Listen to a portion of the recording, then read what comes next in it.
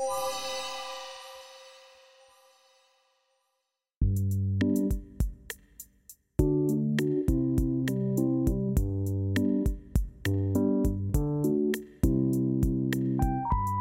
and welcome to Into the Aether. It's a low-key video game podcast. My name is Brendan Bigley. I'm Stephen Hilger. Thanks for having me back, Stephen. Oh, well, welcome to my home. I think last time I was on the show, we were talking about Phoenix Wright, so, you know, a long time ago. What do we got on the docket this week, Stephen? Should I list the whole episode? Just like a heads Sure. up? Well, you know, we've never done that once. Why don't we do it? You're really throwing me curveballs here with like it being set in my home virtually. And then, you know what they say? Episode 185... You gotta switch it up. You gotta spice it up. Yeah, that is the episode when you throw the whole format out and just start over. This is gonna be audio prop comedy from now on. What? Yeah. Welcome to my house. I can't wait to get to the cooking segment. I think that's gonna be exciting. Yeah. We're not going to explain what we're doing. It's just ASMR cooking sounds. It's just, wow, you read my mind. That's creepy. Anyway, speaking of reading minds, 13 Sentinels Aegis Rim has officially arrived on the Nintendo Switch. It is here. It came out 2 years ago on the PS4, which is kind of wild. I guess a year and a half. It was 2020. 2019. It was September 28th, 2019. Really? Yeah.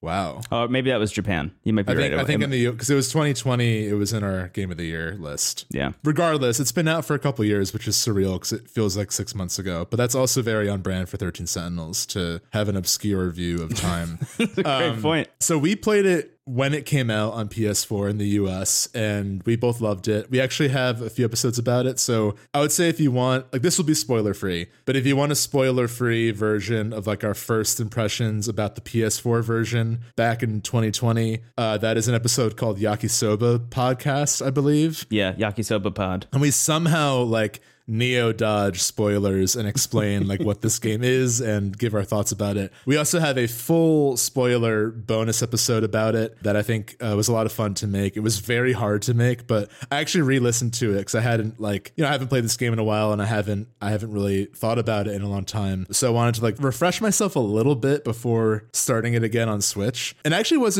I wasn't set on getting it again. Like I was kind of like comfortable being like, I already have it on PS4. Like I'll play it again if inspiration strikes, but like I'm just happy that more people can play it. I don't really need to do it myself. Yeah. But after like seeing so many people in the Discord like take a picture of their physical copy, our friends AJ and Kin, who host Asynchronous, another video game show on the TWG network, they are playing 13 Sentinels for this season of their show, and they're playing it on Switch, and it just seemed like Switch was like the way to play it, you know? Yeah. We said that, something to that effect, like when it came out and we started playing it was like, man, it'd be nice if this one day landed on Switch, because it just feels made for that system, which like I know everybody says that about every game. Like that's like the most frequently uttered thing in the game space probably. But something about 13 Sentinels just being like half visual novel, I guess 1/3 visual novel, 1/3 like real-time strategy mech game, and 1/3 Wikipedia. Yeah. It's like that just feels perfect for a handheld that you can kind of take with you. So, you know, if you're like hanging out with your friends in a park and you're like, wait, I have an idea about what happened in 1945, you can whip out your Nintendo Switch and check out the Wikipedia section. Exactly. And I think too, with the OLED model coming out, like this is a really good reason to maybe invest in that. I am playing on the regular 2017 ass Nintendo Switch, and it still runs and looks beautiful. I am actually shocked at how much I took this art for granted when I played it on the PS4, because like I was impressed by it. Obviously, Vanillaware are known for their like really lovely hand illustrated backgrounds, especially like the background art in all their games is beautiful. But 13 Sentinels is like just breathtaking. Like every shot, whether it's like a still classroom with the light pouring in, or like a mech in the distance in a city, like, and the use of like, I was playing largely handheld. I played through most of the prologue last night on Switch. Yeah. After caving and walking to my favorite video game store and buying a copy. Wow. And the use of light is really shocking. Like there's a scene early on where like the whole screen turns red, and like having that kind of intimate handheld experience at that moment is really, it's really great. And the RTS RTS sections run fine. I mean, that part always looked like a PS2 game, so I wasn't really like super worried, but yeah, kind of like Musou games, there's a lot of stuff on the screen. So I think a lot of people were worried about like, you know, it's suddenly slowing down or whatever. Yeah, that was my concern, definitely going in. But it runs really well. I guess I should mention I'm also playing this on Switch. I pre-ordered it in anticipation of the asynchronous season because I wanted to play it a second time alongside them and like get their kind of like firsthand experience as I'm re-experiencing everything. So I've been playing it a little bit. I'm like pretty far in. I guess I'm like 10 hours in at this point already, if I were to guess. And I started it a couple days ago, like 2 days ago, maybe. That's the vibe. Yeah. If you start this game, it is a buffet of cliffhangers. So like there's no comfortable way to put it down. Really? Yeah, absolutely. Yeah. But I was concerned about how the RTS stuff was going to work in handheld mode and on the Switch, and it's like totally fine. It like totally runs perfectly well. I'll say this much because you mentioned it. It looks amazing on the OLED screen. Like it's shocking. I've been playing it mostly docked because I'm playing it alongside my partner Persia, who is playing it for the first time. So she's technically the one playing. She's playing it through the first time, and I'm like sitting on the couch like, oh my god, like just kind of like picking up on all of the foreshadowing and all the context clues that I know the answers to already, which is an exhilarating way of playing the game. But I will say, I mean, it is so good the second time, which I totally agree. Which is very much why I wanted to talk about it on this episode again. So as you mentioned, we have the Yakisoba Pod episode. You should definitely check that out if you're like interested in what the game is. Definitely go listen to Asynchronous if you're just interested in like a high level. They did like an episode 0 before they even started playing, where they had our friend of the show Chris Plant from Polygon and the Besties on to just kind of like go over what the game is, how you should go about making a podcast about it, et cetera, et cetera. But generally speaking, it's just like a high level look at what to expect from 13 Sentinels, which I would highly recommend. But for those of you old heads in the Aether who have already played the game, go play it again. Like just drop whatever you're doing and go play it again. Like even if you have it on PS4, just go play it again on PS4. Just play it a second time. It is a completely different experience and it's incredible. I'm actually enjoying it significantly more the second time than I did the first time. I didn't even think that was possible. Yeah, I agree. So without saying too much, the game is sort of a collage of sci-fi, and it's on purpose. The game will directly cite like a research paper. It will cite a work of sci-fi like in passing. Either a character will be like, look at this VHS of ET, or like someone will quote War of the Worlds. So like, it's purposeful and it is full of plot twists. And the first time you play it, it's almost more of like you're letting it wash over you. It feels like I think I equated it to like you had strep throat and you left the TV on all day, and like that's like what it feels like when you play for the first time, because it's just like a barrage of like colors and words, and like there's no way to make sense of it at first. And it's also told completely out of order. And once you're done with the prologue, the order is slightly gated, but like 75% of the order of the story will be dependent on who you choose. So like the first hour and a half, 2 hours of the game is pretty set. Like you'll play a chapter of one character's story. It will cut to a mech battle, which is the RTS part of it, which I'm not even going to explain because that's possibly spoilers too, but just let it wash over you. You've got strep throat. It's going to happen. Yeah.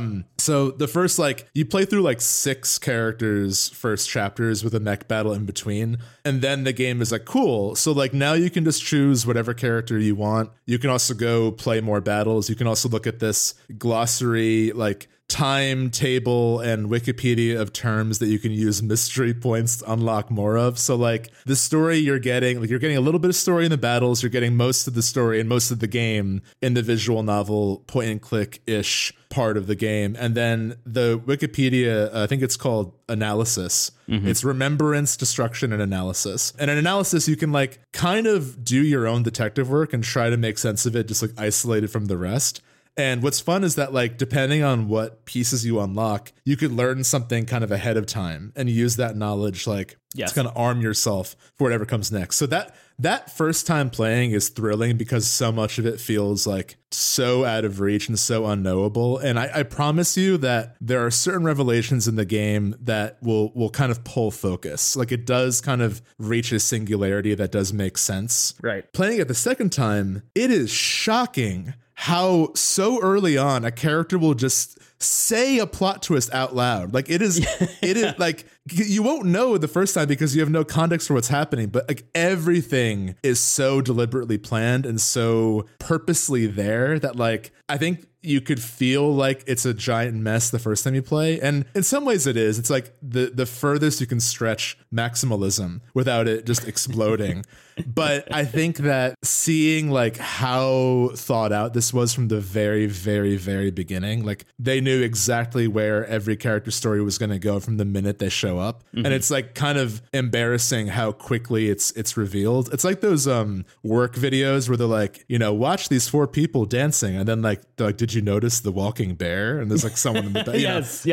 It's pretty much that. It's like, oh, I totally missed the walking bear because I was just like, I had strep throat and I was trying to make sense of the mechs. A thing I talk about a lot on the show, or at least a reference point that I bring up a lot, is the experience of reading Dune and how Dune just kind of that's a great point. Hits you with all the terminology and doesn't give a shit if you understand it because it knows you will eventually. You know, just like the more of Dune you read, the more you'll start to understand what all this stuff means via context clues. And 13 Sentinels is actually exactly the same way, which I never would have clocked, I think, because so much of the early game while you're playing it is just like, man, I have no context for any of this. I mean, the amount of stuff that they're throwing out, it feels a little bit like Star Trek technobabble in a way where like it's just all of this terminology washing over you. And you're like, I guess this is just like kind of the fun color in between the plot beats that I don't really need to pay attention to. But it turns out it actually all is contextual and all means something. And it would be hard to know that unless you understand the full breadth of where the story's going. It's an amazing accomplishment. And I think just another plea that if you've played it, you should play it a second time. Yeah, I think it's not only one of the most, if not the most narratively ambitious game I've played, it's also one of like the strongest works of sci-fi I've experienced in a while. Yeah, very much. I will say, I mean, there's some caveats that we won't get too into, but playing it again, the game like front loads itself with like the more questionable parts of it. So like my plea is that, you know, obviously I don't blame anyone for bouncing off if like any elements of the game are off-putting enough to make you want to stop playing. But I would say that if you're playing the prologue and you're enjoying anything about it, you will have a great time. Yeah. And again, like I don't want to dismiss critiques of like, you know, there's one character in particular who's like very over-sexualized, and like that kind of also applies to the whole cast, and like that's a whole other conversation, and there's no excusing that. But that stuff kind of gets drowned out by what the game is doing well, at least for me. And I think for most people that have finished it, like I don't think the more questionable parts ring as loud as the rest of the game. Though there is, for those who have finished it and who want like kind of more discussion about the parts that are more worthy of criticism, I've seen some great articles linked in the Discord about like really thoughtful discussions on those parts of the game that maybe we can put in the show notes or something. Cool. Just to have like, you know, because I think that's like a whole episode worthy of dialogue that I don't want to dismiss into like a rush segment here. Mm-hmm. But I just wanted to point that out because I think that like you're going to turn on the game and be like, so just like, just trust that it will fall into a better place. Yeah. I kind of don't want to say too much more for fear of spoilers outside of like it's out on Switch and it's on PS4 and both are great places to play it. I will say if you're playing it on PS4 or PS5, you can use Remote Play, which is how I played it. I played it on my laptop via a cabin in the woods through Remote Play, and it was like breaking a lot and a lot of like weird digital artifacting because it was being streamed from my shitty home internet into the woods, and that was weirdly one of the best ways to play that game, I think. But you know, Switch is a close second to playing over shitty internet.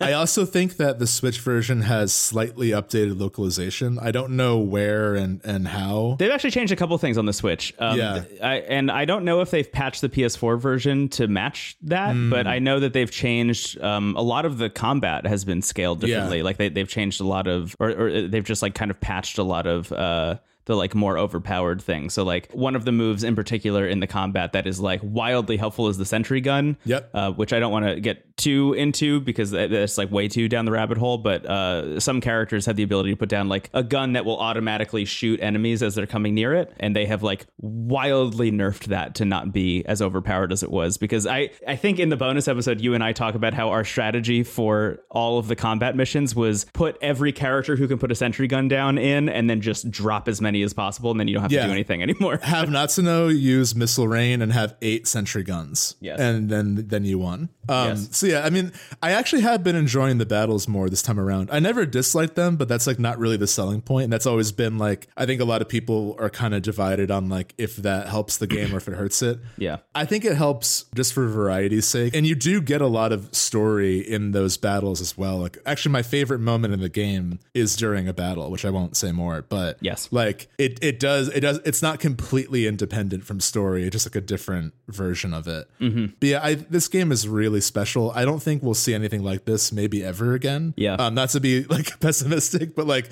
the level of like handcrafted art and writing and voice acting and just like wild shit going on. Like this is such a risky and ambitious game to make. Yeah. That I think very few teams would want to take risks like this creatively. I think you're right. Yeah, I think the only hope we have of seeing a thing like 13 Sentinels is if this version sells well enough that Vanillaware specifically makes some kind of sequel. And I don't even know if I'd want that, but like if they greenlight it and they try their best, then I'll probably be on board. The thing that's comforting to me at the very least is that it's clearly got great replay value. This will probably be something I go back to every like couple years just to re-experience.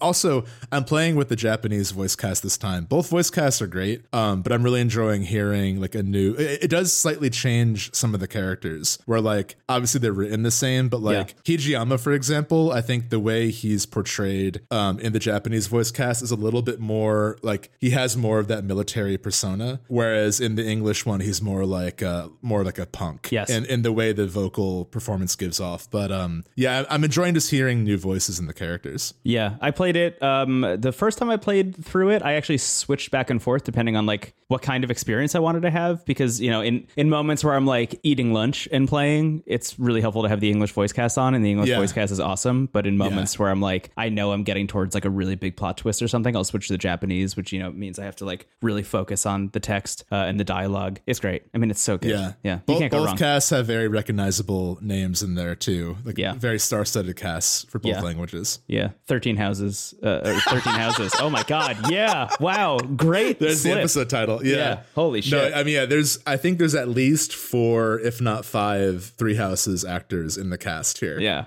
For the English cast, at least. I'm so proud of that mistake. But yeah, I mean, I also think like the dialogue and like it flows very naturally. It's very fast. I forgot how fast the dialogue is. And like, it avoids something that you and I kind of criticize lightly in Phoenix, right? Where like there's a little bit of fatigue with like constantly having to advance the dialogue and not having like an auto advance feature. Yeah. And here it's like, it flows so naturally and it's so quick that like it doesn't feel like I have to just constantly press A during the remembrance sequence. Yeah, exactly. Yeah, so 13 Sentinels, it's available now on multiple platforms. You should play it however you can. I would just say support this game because it's cool and I think it's helpful to support completely wild new IP like this. And if you get the physical Switch version, it comes with like little art postcards. Yeah, at least in the US. I've heard other regions don't have that, which is unfortunate. Oh, weird. But if you want to pay $200, you can also import the special edition from Japan, which comes with an art book and some like CDs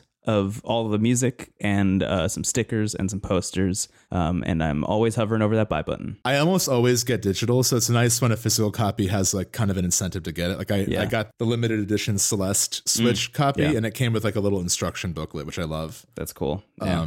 Yeah, so highly recommend. 13 Sentinels is truly a once in a lifetime narrative experience. Yeah, check it out. It's good. Bye-bye. See ya.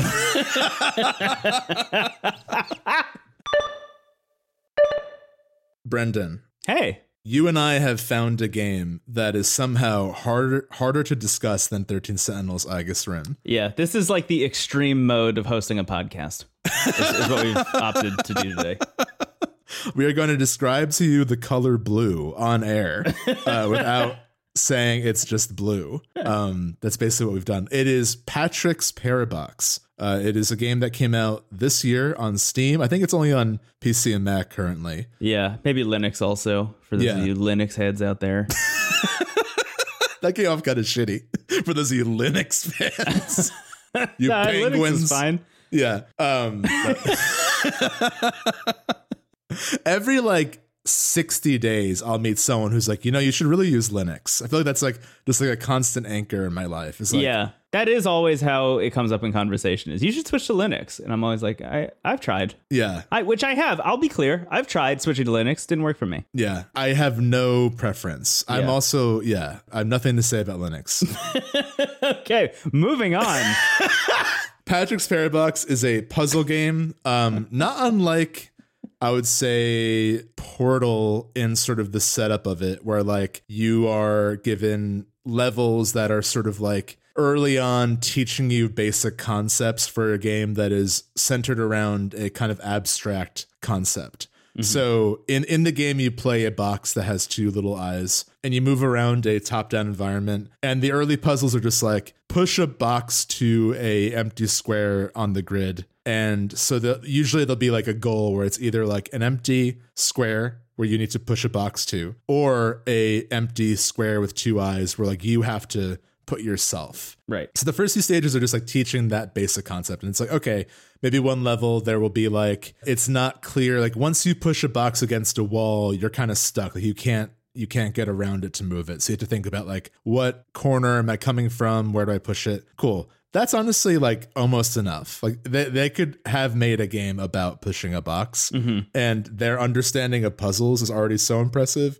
Like that could have been fun. The game kind of immediately one-ups itself when in one puzzle you get a box that has like a little line through it. Like it looks like a little pathway. And when that box is against a corner and you go, you use the right arrow to push it, you end up in that box as if it's another level. Like right. You basically inception into a new level where you're going through that pathway. So now they're teaching you like, oh, okay. So sometimes when you're pushing a box, there will be options within that box. Right. And that can range from like, there's a little pathway here to like, there's just an open level in this box to eventually this box is a minimized version of the level you're in. And you see yourself moving around in both places. Yes. So like, the game is hard to like grasp right away. Actually, no, it's very easy to grasp. It's hard to explain. And it's miraculous that they're able to teach these concepts of like essentially like Chrono Cross reality physics, where like you eventually, it becomes second nature to think of yourself in multiple dimensions and right. like use that to solve puzzles. And I'm not really like, I like puzzles. I don't know if I've ever like latched on to a puzzle game. I guess Portal is maybe like the only one that's like really pulled me in, and that also has like a narrative reason for being there. Like I tried with The Witness and I couldn't get as into it, and like when it's just puzzles, it's kind of like I'm unsure if I'm gonna love it. And this game is miraculous. It is so well done. It is a masterpiece in game design, and I cannot stop playing it. Yeah. I have never felt more intelligent than when I solve these puzzles. I go, ooh, like whenever I'm done. It's amazing. I just want to applaud you because I think you did a really great job of explaining this extremely hard thing to explain. I appreciate that. I've been like actually dreading talking about it on the show. So I guess just to be clear, I've heard about this from two different sources. Number one, I think it was actually Chris Plant who brought it up on the Besties at one point, and then our other friend of the show, Timur Hussein, has been talking about it, streaming it on his Twitch, and also talked about it on GameSpot After Dark recently. And I was talking to him earlier, like in the week, like, hey, I think I'm going to talk about Patrick's Parabox on the show. Like, I just need to know if you have any tips on like how to discuss this in an audio medium. And you just went and did it. So congrats to you.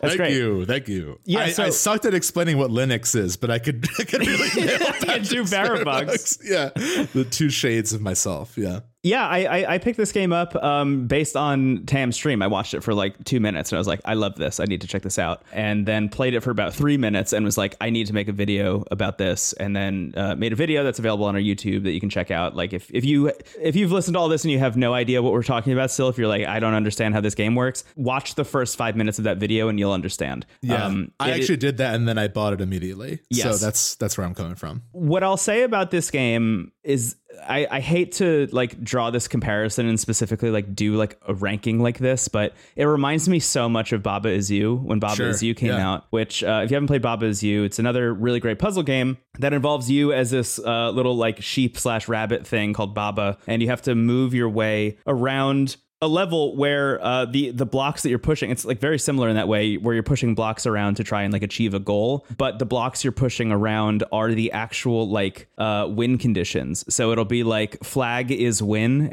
you know, so like that'll be 3 different boxes. One of them is the word flag, one of them is the word is, one of them is the word win. So if you do flag is win and then go touch a flag, then you win. That's how it's Baba like Is logic You works. puzzles. Yes, yeah. exactly. And obviously the more you play, the wilder that gets, and they start to, you know, really like mess with your perception of what those rules can be, you know, a classic puzzle game kind of thing. I loved Baba Is You really until a point. Like there was a point where that game got so wildly difficult for me that I was like, I don't think I'm ever going to be able to beat this game. I don't think I'm ever going to be able to like even get past this level that I'm on. It's nice in that it allows you to kind of like travel around and try different levels. So like if you get stuck on one, you can go do another. And Patrick's Parabox is set up in the same way. The thing about Parabox though, I think is that I it's not requiring that I like reshape the landscape of the rules of the game. The rules are actually pretty simple. It's always that you just need to like push a box into an empty square and then you win. Like you just need to get as many boxes in the empty squares as possible and then you're good. I think the like inception of it all, where it's like sometimes, you know, you need to push a box into another box and inside that box is its own puzzle level. That's where it starts to get like wild, but it's still not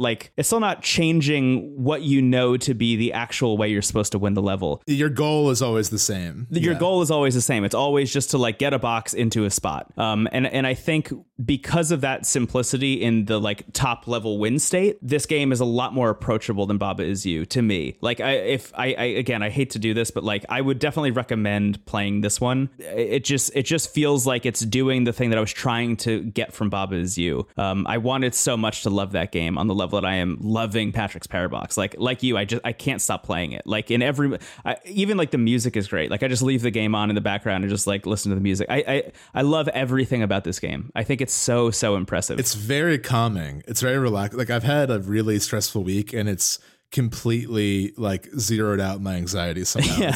It's like a waterfall on my brain. It's like boxes. Yes. And again, like Baba Is You, the ability to hop out of a level and like go try another one, like to move on to the next quote unquote world, you have to solve like X number of levels that are available, and they might have like 15 levels and you only have to do 6 of them to progress. And you know, you finish one and it unlocks like a challenge mode and you can give that a shot if you want to. Like things like that. It just feels like the game, like the actual act of like jumping into a box and out of a box. Like it feels like the actual game itself just kind of unfolds as well. Yeah. Where every time you beat something, you unlock more stuff to do. And the things you're unlocking are just more puzzles, and they're always fascinating. There's some fun, helpful hints as well early on where they're like, try to think about like what you need to do and then work backwards. And they're also like, you know, none of these were meant to be solved quickly. So like take your time. There's also there's an undo button. So like you can completely reset the puzzle, but you can also undo and redo like the exact last step you took. Mm-hmm. So if you're like, okay, like I know I need to do this, but then like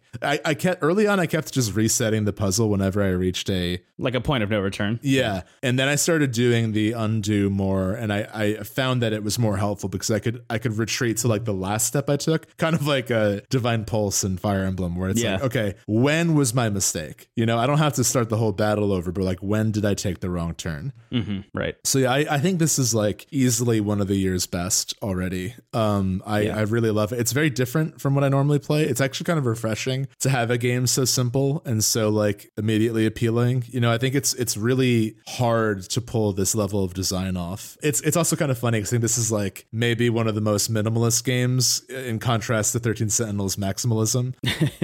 But at the same time, you know, you have this like box inside a box inside a box. Like I actually pushed the box that represented the level outside the level, and I ended up in infinity, which was just like another box in space that just was like, you fucked up. Like, you're now in infinity. I couldn't go back. And I got an achievement. It was like you created a conundrum. Yeah, that's amazing. So yeah, but often like you'll be like, okay, like I can actually like, you'll see like if there's a smaller box in a level that represents the level and you go to the side of it, you'll see a larger version of the box character like looking to the left. Mm-hmm. So like I'm just so impressed at how they can teach these really out there. Like the first time you see it, like my brain was melting, and then eventually it became second nature. Yeah, which is really, really cool. And that's again similar to Portal, where like that's a very high concept concept, it's hard to teach like you're teaching how to jump in Mario, but they somehow are able to do it. This game is very similar. It's at least in the game design part of it, it's hitting the same highs, if not higher, which is really high praise. Yeah. I adore this game. I would highly recommend it. It's also like, I think $20. It's like not as expensive as most games are. Yeah. My two caveats are I wish it was on Switch, or I wish I had some way of like using Steam Link, which I don't think I can do at the moment. But like, I really want to play this handheld. Like, I want to like be on a couch or in bed trying to play this game. Even honestly, like an iOS version where you just swipe left and right to move would be fine. Like, I think, you know, this game obviously feels like made for a computer, but I mean, it would do so well in a handheld mode. I highly recommend checking it out. It's so good. Yeah, I feel like there's a pretty common track record of games coming out on Steam and then like a year later coming out on Switch. So like, I wouldn't be surprised if that's what happens, but it is on Mac, thankfully, and Linux. So if you have a computer, you can play it. let me check to see if it's on Linux. We keep doing this Linux. It wasn't. Yeah. We've made enemies of Linux users and Virgos on this show. I'm so sorry to all the Linux users and Virgos out there. We love you. It's on Linux. It's on Linux, everybody. Woo-hoo! Ladies and gentlemen, we got him. The Penguins got it. We got Patrick on Linux. Patrick on Linux. That's good. I'm just so glad that the catchphrase for this game isn't think outside the box. Like, I wouldn't have gotten it if that was... You know, I'm amazed they didn't go for that. It's like screaming. I almost said it by accident like 8 times while explaining what this game was. Yeah.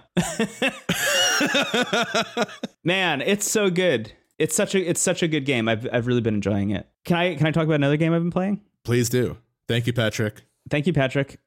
I can tell you've been listening to the 13 Sentinels bonus. Oh, yeah. I forgot we did that.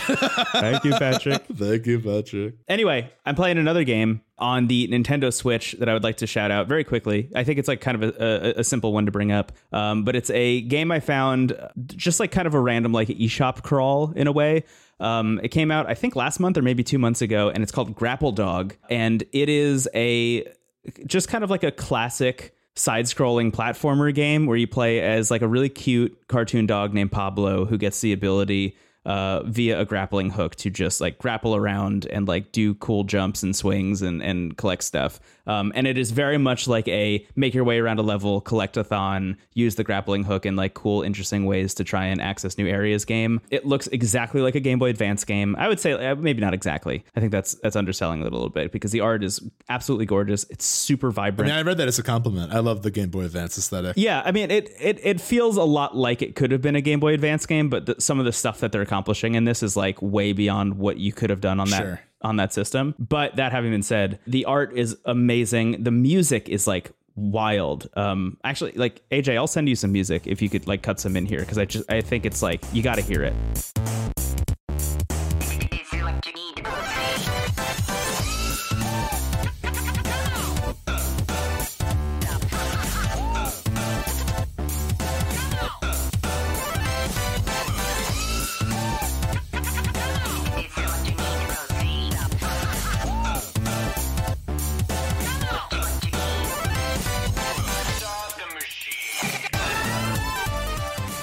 It's so fun.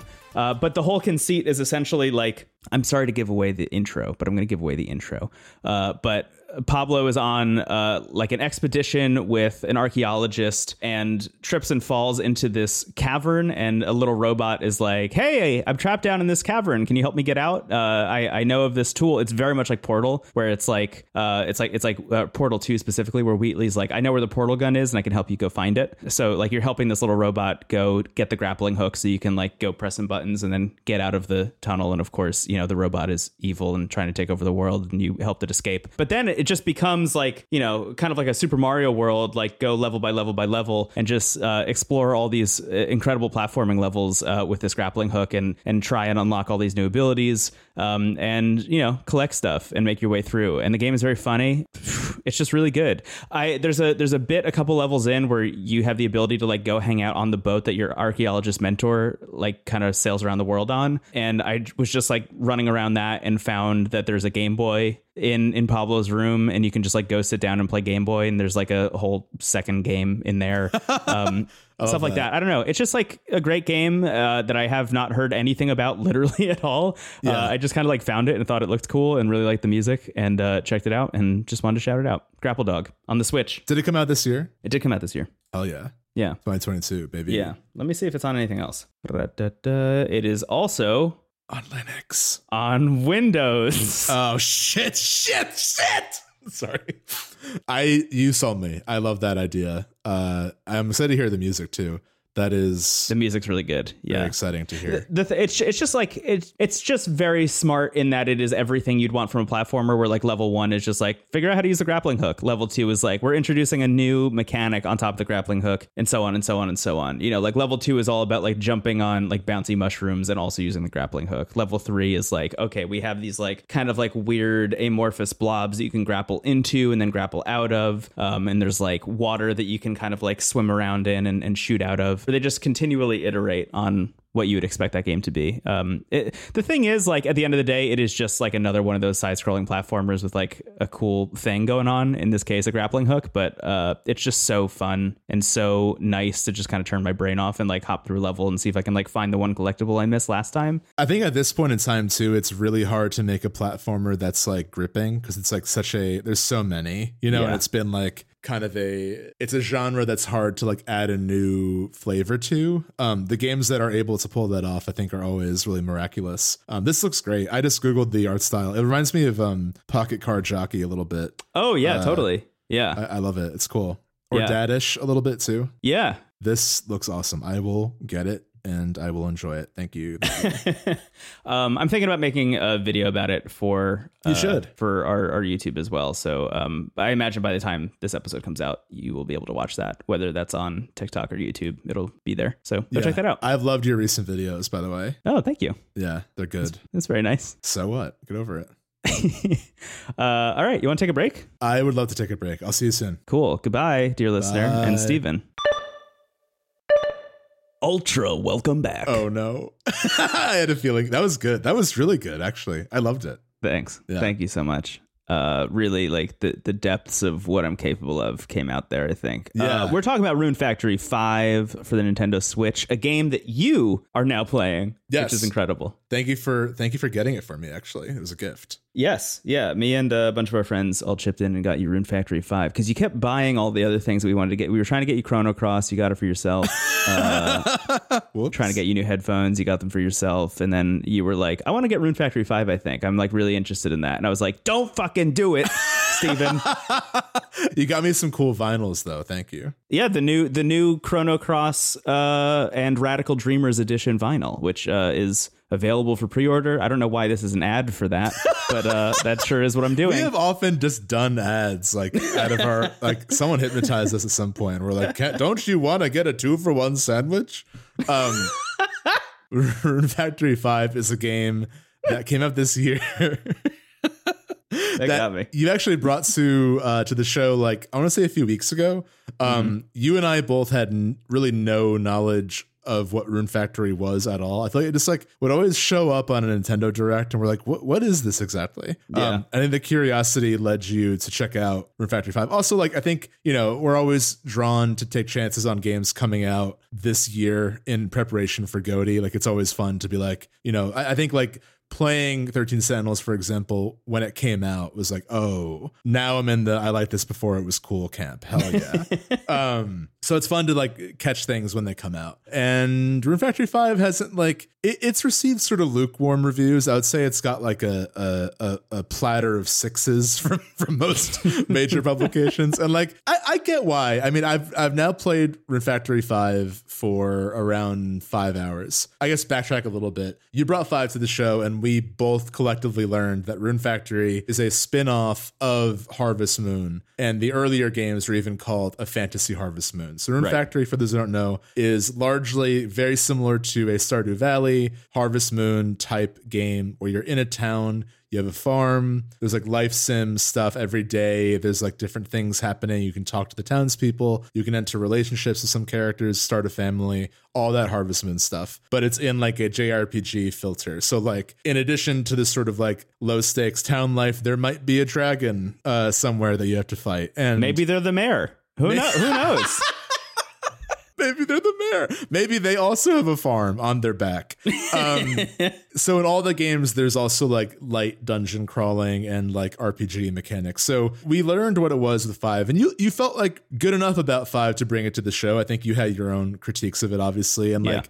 Definitely. I think it's a game that, again, you and I don't really stress like performance issues, and it's noticeable. The game looks and feels unfinished in moments. I don't think, having spent my time with 5, I don't think anything about the performance issues get in the way of like why you're playing Rune Factory, but it's noticeable enough that I think it does like affect the experience. I think it does feel kind of frustrating. You know, when you brought 5 to the show, after that, I picked up 4 because 4 was the one everyone said to get, and I enjoyed it. And I got a sense of like what the loop of the game was. So I think I'm enjoying 5 now, having kind of been given the vocabulary of the series. Right. I don't know if I just started with 5, if I would have given it as much time as I have. But I have to say, like, playing 5 is a lot of fun. It's really the same game. Yeah. And I do think that despite the production stuff going on here, there are ideas and there are steps taken for the series that I do think are leading it in a better direction. The biggest is that, like, rather than having it be a top-down environment, it is a 3D environment that you're running around as if it's like a, you know, fully realized town. Kind of, I guess, like the jump is similar to like Fire Emblem to the Monastery, where like it's the first game that like is treating this like a fully 3D physical space rather than like a pre-rendered background that you're running on top of kind of thing. Right. And I think that change alone, while that has obviously contributed to this game feeling less than graphically and in functionality, just that idea that like I'm navigating a physical space when I go to a store, I know like the bridge and the route there. Yeah. And also especially with the dungeons, I do think it really elevates the experience, and I'm more drawn to playing 5 now than I am returning to 4, weirdly enough. Yeah, that was the thing that I remember hypothesizing in our, I guess, second episode about Rune Factory, where I was, comes up a lot. Where I had picked up 4 and I had played a little bit of 1, 2, and 3 as well, and was trying to compare, like, okay, if you're getting a Rune Factory game on the Nintendo Switch, like a modern one, which one are you picking up? Is it 4 or is it 5? And I think you and I are now anomalous in this kind of category of like people who picked up 4 and then immediately jumped to 5, because I think that jump is probably the preferable way to go. Even though 5 does kind of assume that you've played a Rune Factory game before. I think that's like a huge misstep on their end, because it's been 10 years since 4 came out. Yeah, for the 3DS. It's been a decade, and I think the tutorial of 5 is like pretty inscrutable. So I think it'll actually turn more people away from Rune Factory as a franchise than it will onboard people because of that decision, which is really unfortunate. Because as you were just saying, I do think like to take a step back, you started playing 5 because you just got it recently, and you were sending me screenshots. You were like telling me like, I'm really enjoying 5. I think it's really cool. And I was like, I want to go back and give that another shot, because I had pretty much, after we had recorded all those episodes, landed on, I'm just going to play 4. I think 4 is the one for me. I'm going to play this until I'm done with it, and then eventually I'm going to move on to 5 maybe. But when you were telling me how much you were enjoying 5, I was like, let me go back to it. And now it's very interesting. I mean, there's pretty much every game that we've talked about today is a game that I can't put down, which is really annoying for me. But Rune Factory 5 has really pulled me in a way that I wasn't really expecting. And I think it's because I just know so much about how you're supposed to play Rune Factory that now I thought that I knew before, but now I'm really seeing the light. Like I really understand the full scope of what 5 is trying to do and how it's pushing the series forward. And I think it's really good. I think it's a really good game. And I agree. Like you can't not talk about the fact that, you know, every time you start a new day and you walk out the door, the whole Switch is like, yeah. Yeah, you hear a cat like in the distance. It's like, oh my god, you want me to load the whole town? Are you kidding me? Also, jumping from 13 Sandals Highest Rim on Switch to Rune Factory 5, I'm like what happened to my Switch? Yeah, it's pretty rough. It definitely has some really noticeable performance issues. But that having been said, once you have loaded into an area, it's pretty much good. The stuff that like you're referring to that feels unfinished is like, I don't think the art direction is all the way there. I don't know if, you know, the combat animations are fully there, even though the combat I think feels like like significantly better than 4. Surprisingly, yeah. And the previous games, it doesn't look as good. It doesn't look as responsive as it actually feels, which is a weird kind of inverse of what usually happens with these kinds of games. It's really hard to put into words. Like, I think it's similar. I think I compared this to you off the show to Pokemon Arceus, where like that game also looks unfinished in many ways graphically. Like the ocean is just the same single tile of water, like over and over again. Right. But at the same time with that game, like clearly they focused on the Pokemon and the animations, and like that plays significantly better than it looks. Yeah. And the reason you keep going back to that game is the loop of it. The loop of Pokemon Legends Arceus or Arceus is so good. And that kind of carries the whole game. And I kind of feel similarly to a slightly lesser degree, but similar to Rune Factory 5, where like the reason, you know, fans of the series have stuck around for so long and are so patient and waiting for like the series to kind of crystallize is that like this concept is so strong and the loop is so fun, even when you're not really focusing on anything. So I think sometimes like in Animal Crossing or in Harvest Moon, even like I feel like I wasted the day if I hadn't done something concrete. And in Rune Factory, I'm pretty comfortable just being like, today was just like I leveled up my walking, I watered like some spinach, and like then I went to bed. Like that was the day. Yeah, right. Because I think the fact that you level up so often by doing like literally anything, like anytime you take an action, the character goes like, yes. And I feel like there's like a lizard brain response to being like, oh, I did something. Like Yes. I feel like the game is good at making you feel like you're progressing. Yes. Cat the Falcon. But the game is good at giving you like encouraging feedback regardless of how you're playing. And I think that like the cast is stronger in 5 than in 4 overall. Yeah. The writing is fine. You know, I think like there are moments of characters that kind of reveal like who they are, and that's always like fun to experience. But I think what makes the characters and the story so enjoyable is that in 5 especially, is that so far, and I kind of expect this to change, but so far the story is very low stakes, and it really is totally centered on just you finding a role in this town to make it a better place. Like even the dragon you meet literally has a farm on its back. Like I think that in 4 there's always this kind of tug of war of like, I really like just existing in this town, but there's like kind of a calling beyond that every now and then where like I have to like, it turns into an apocalyptic fantasy plot, unfortunately, which I think really detracts from what I actually want to be doing in that game. And 5 seems to get that balance much better. Yeah, 5 is all about you're a member of Seed. That's all about just like being part of a small society. Yeah. You know, and I think that that's like the fact that the RPG side of it is like kind of more in line with my role in the town. I like that focus better, even though like they'll still be like, oh, you've got to go into the haunted forest, you know, and that feels fun because I know why.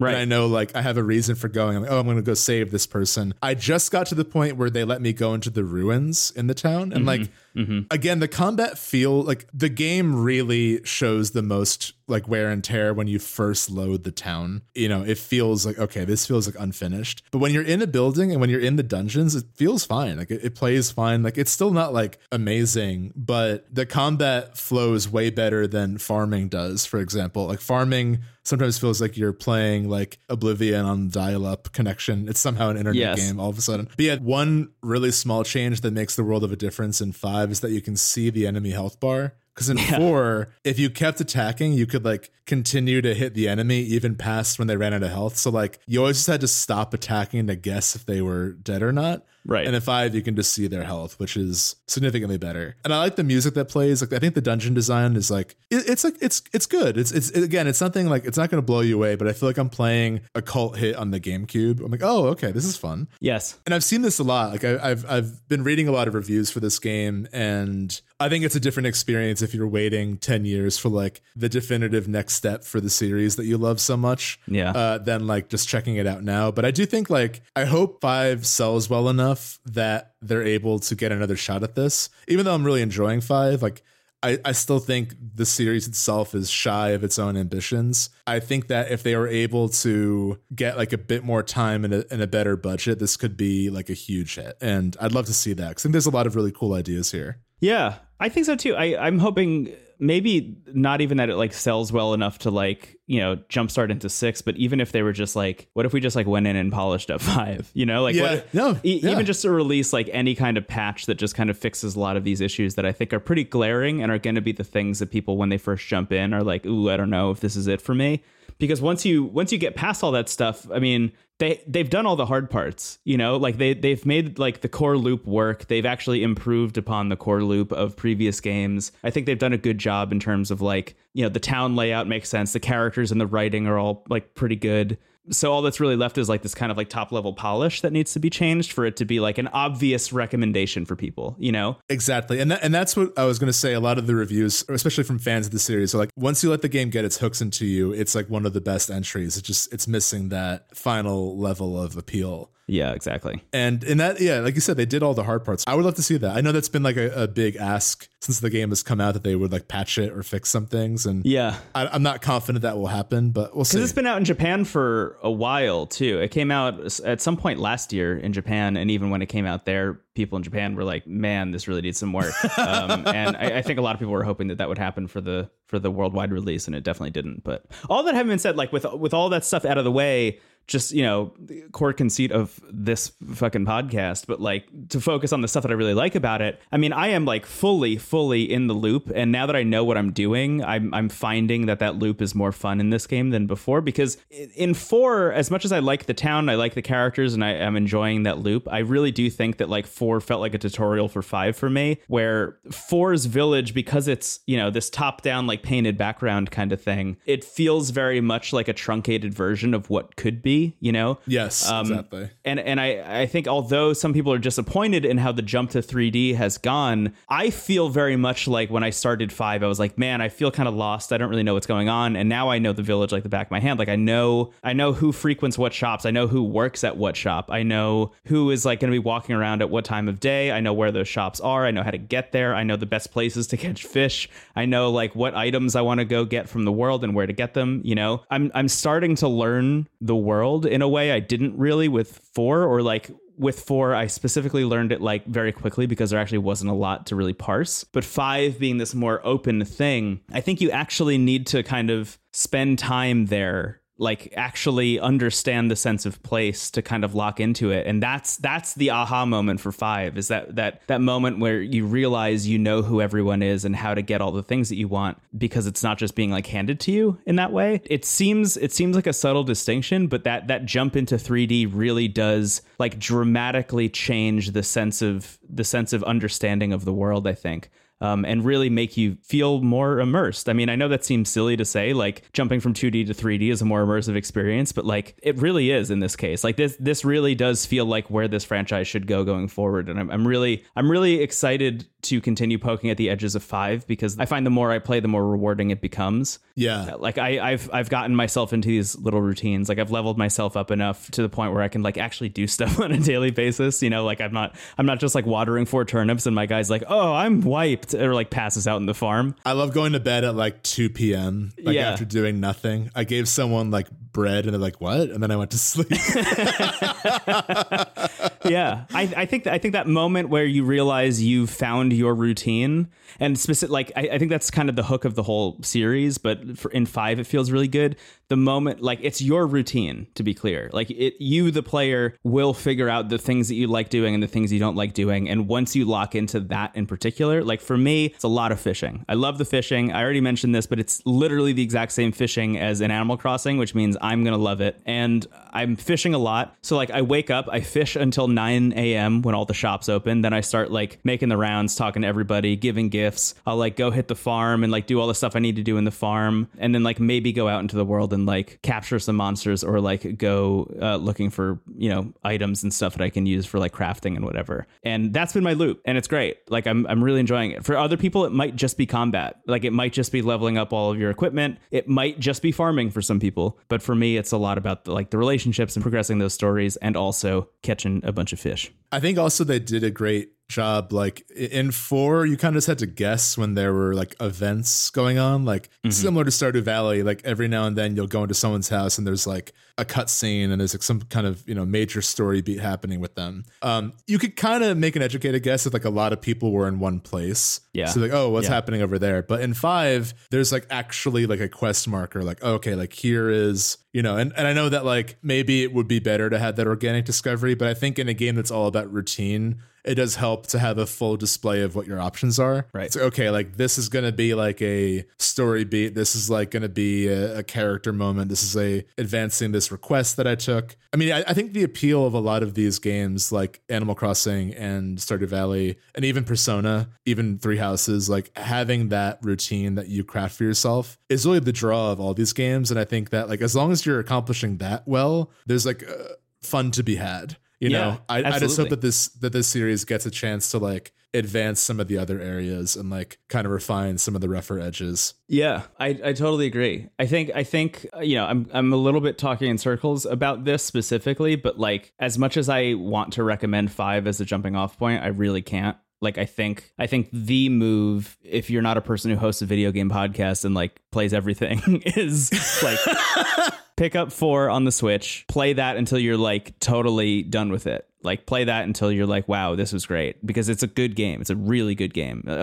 People still argue it's the best one. It's, you know, half off. It's like $30. You're going to have a really good time with it. And then when you're done with 4, move on to 5 and you'll have a good time because you'll already know how to play. Yeah, that's exactly right. Yeah. And I think if you're a fan of this type of game, Rune Factory is worth checking out. Yeah. Yeah. There's definitely a lot to critique, but I think we've done enough of that already. Yeah. Wow. I think that's it. Wow. Is this a short episode? Is this like an hour-long episode? Yeah, I think it might be. I don't know. You want to talk about something else? Yeah, what's up with claymation these days? I don't know. I feel like there's not enough of it. I always think about the stop motion Christmas movies. Like that company was like, we're gonna make 8 Christmas movies and then just like peace out forever. Yeah. Like this is the time to make 8 Christmas films, and then we're gonna stop. Yeah, dude. Nightmare Before Christmas Part 2. What about it though? I think we should wrap up. Not even like a what if they did Easter? You know? Okay. Nightmare Before wrapping up. Nightmare Before President's Day. Oh no. Grover Cleveland claymation. Yeah. Just like, I was president twice. Yeah. That'd be good. Get Millard Fillmore in there, Zachary Taylor, the whole bunch. This is presidents. This is presidents. I am the president with wooden teeth. I am the one with the powdered wig. I think that'd be sick. Yeah, that'd be cool. I mean, I think you should email Tim Burton and be like, where are we at with this? Where we at? I mean, like obviously you're working on it already because it's the only good idea. It's the logical next step. It is kind of funny that like Nightmare Before Christmas is still like a really big merchandise platform for younger kids. That was like when we were in high school, that was like the like emo kid paraphernalia. Yeah, the Hot Topic energy. Yeah. It's amazing that Nightmare Before Christmas hasn't been mined for more stuff like sequels and stuff. Like the only sequels that exist are in Kingdom Hearts, which is wild, right? Am I wrong? I think Kingdom Hearts 2 is a sequel to Nightmare Before Christmas where you go to Christmas Town and you're like, hey, what's up now that like you've made good with Halloween Town? Yeah. You're right. And Kingdom Hearts 1, it's also there, but it's more of like you're existing within the first movie. Yeah, you're in the first movie. Yeah, it's the whole bit about when Santa gets kidnapped by Lock, Stock, and Barrel. I don't know why, but I feel like I identify a lot with the little kid who has the skull mask. I'm not sure why, but I feel like when I was a kid, I was that character. Hey, maybe we'll get more in Kingdom Hearts 4. Maybe you'll the return of Lock, Stock, and Barrel. In Kingdom Hearts 4, we're gonna get like human Jack being like, "What if I was a skeleton?" Like looking in the mirror. Like... Yeah, it feels. My thing about that very brief Kingdom Hearts 4 clip that they dropped when they announced that thing is, you know, immediately everybody was like, "Well, that's definitely like an AT-ST's leg in Endor." Like, so they're definitely doing Star Wars. And like, just to be clear, I don't know anything. I didn't know that Kingdom Hearts 4 was even coming. Just to make that abundantly clear before I say this next thing. But like, it feels to me like they're like, oh yeah, well now that you know, graphics are good, we can put Sora alongside real life people, so I feel like they're gonna like really try and like do the like live action Disney side of things, so like maybe bring back Pirates of the Caribbean for some reason. Oh yeah, try that again. Try that for a fourth time. We're getting some Star Wars in there. I don't know. I think it's gonna be a weird time. I think it's gonna be a really weird time. Even Steven's world. Yeah. It's gonna be really cool. Yeah. Let's just It's gonna be really cool. We're entering like a weird era of New Donk City where like you said, a lot of different games. Like what if we put this kind of like cartoony human next to real people? I'm so excited. Yeah. Yeah. Oh my God. Dude, Smart House? Oh my God. Wizards of Waverly Place. I would love a Hocus Pocus world. Like no joke. That'd be great. Yeah. That's so Raven. Oh my God. I want this. Is Reboot Disney? No, I don't think so. I think that was WB Kids. You could buy Reboot for $20 at this point. Just put it in the game. That'd be fun, like a public domain Kingdom Hearts game. Just like whatever like you War can of the grab. Worlds. Yeah. All of Jane Austen's work, I believe, is in the public domain. Wow. Because that's when all those it was like Pride and Prejudice and Zombies came out in 2010. Yes. Like, you're right. Dude. Yeah. Yeah. Great Gatsby, I think, is in the public domain now. I'm just saying you can have Old Man in the Sea and Sora and Donald and Goofy, I would love that. Yeah. We got a lot of good ideas here in the Aether. Hey, we have a lot of good ideas. I think you're right. These are all great ideas. What if they went to just Disney World? What if they just showed up in Orlando, Florida? It's just, it's them in the airport and then Sora, Donald, and Goofy on Spaceship Earth when it inevitably breaks down, like in the Renaissance. And all the lights turn on and they're like, oh, well, now I've seen too much. Anyway, do you want to wrap up? I think that's all we got. I kind of don't. I'm loving this. I'm having a really good time, honestly. All right, well, where else do you think Sora, Donald, and Goofy should go? Where else would be cool? I don't know, Times Square, the Olive Garden.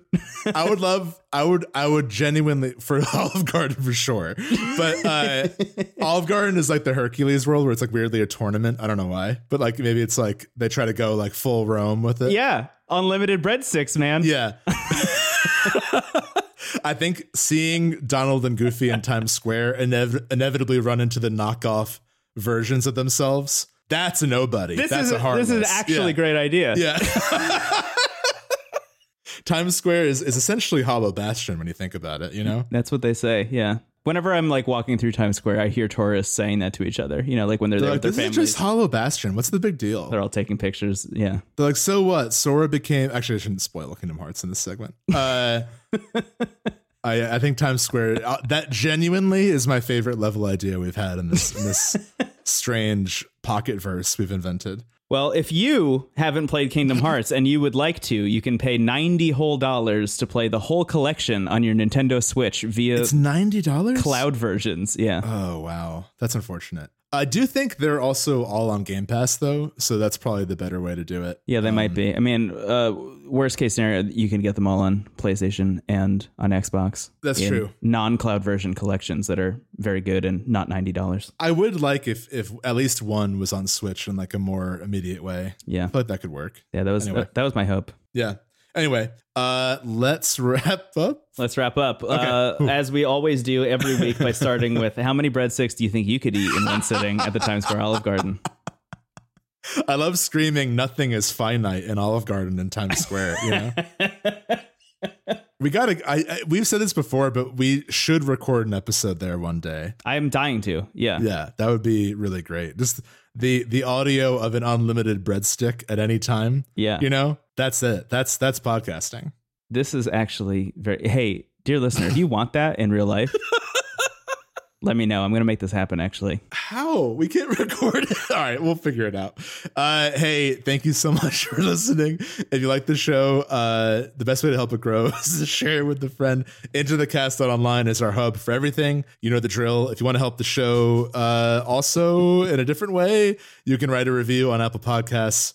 You can also rate us on Spotify. People have been writing like absolutely wild reviews. Someone said, what was the most recent one? Let me pull it up here. Okay, here's the most recent review. 5 stars. Thank you. First of all, balls to the wall action. Mike. Sure. Balls to the wall action. My cat's favorite Morrowind podcast. This is great because I don't think we've somehow we have not brought up Morrowind yet. No. But, their cat has good taste. I do want to give a shout out to Bianca Reichert, who wrote a piece for Polygon about how it's Morrowind's 20th anniversary that opens with a Garden State Plaza reference. Oh, my God. That's made for us. Which was absolutely unbelievable. I could not believe when I was reading that piece that it was like, Morrowind is a lot like Garden State Plaza in New Jersey. To be clear, that's a mall very close to where Stephen and I grew up. Yeah, that's like the mall. That's where you go if you want to see a movie.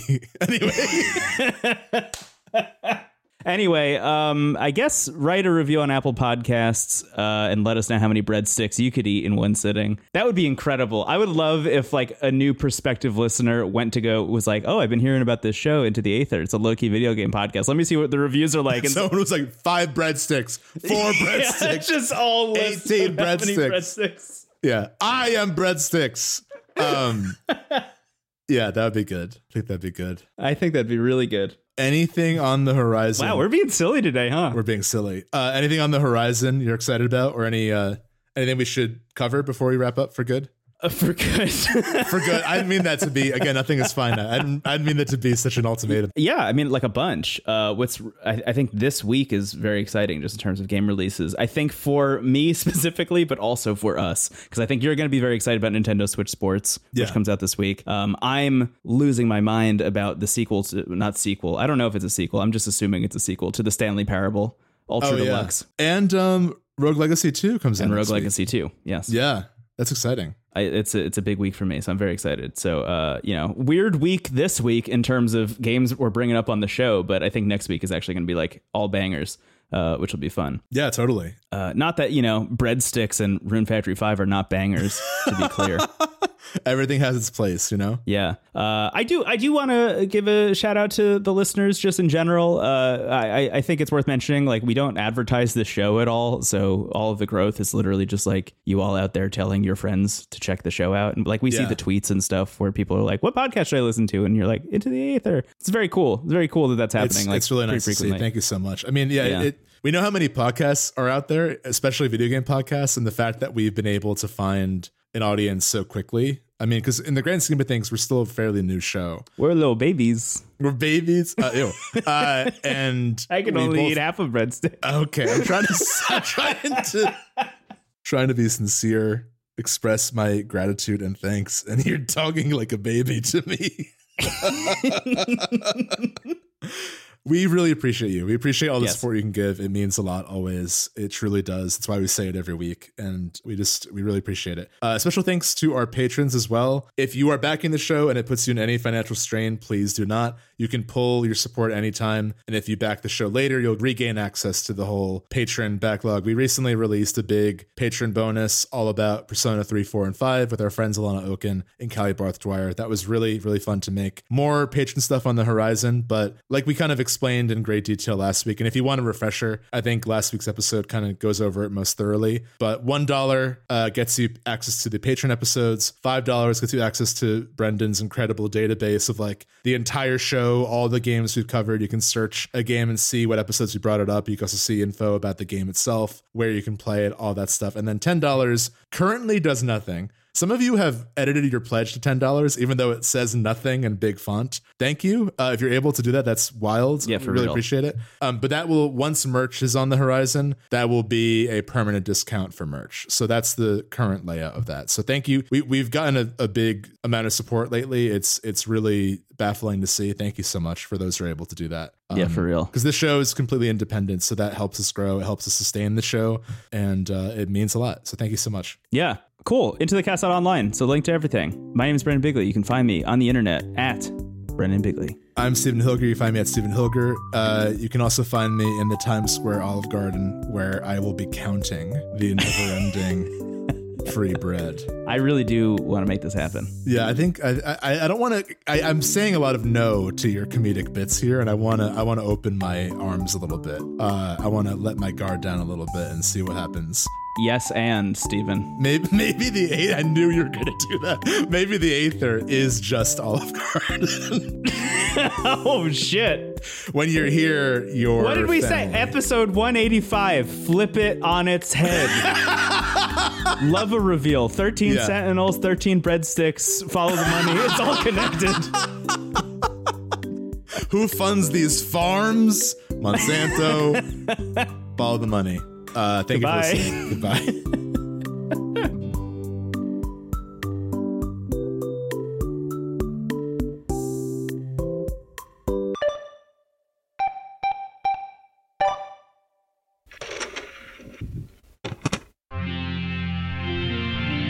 TWG, the worst garbage.online.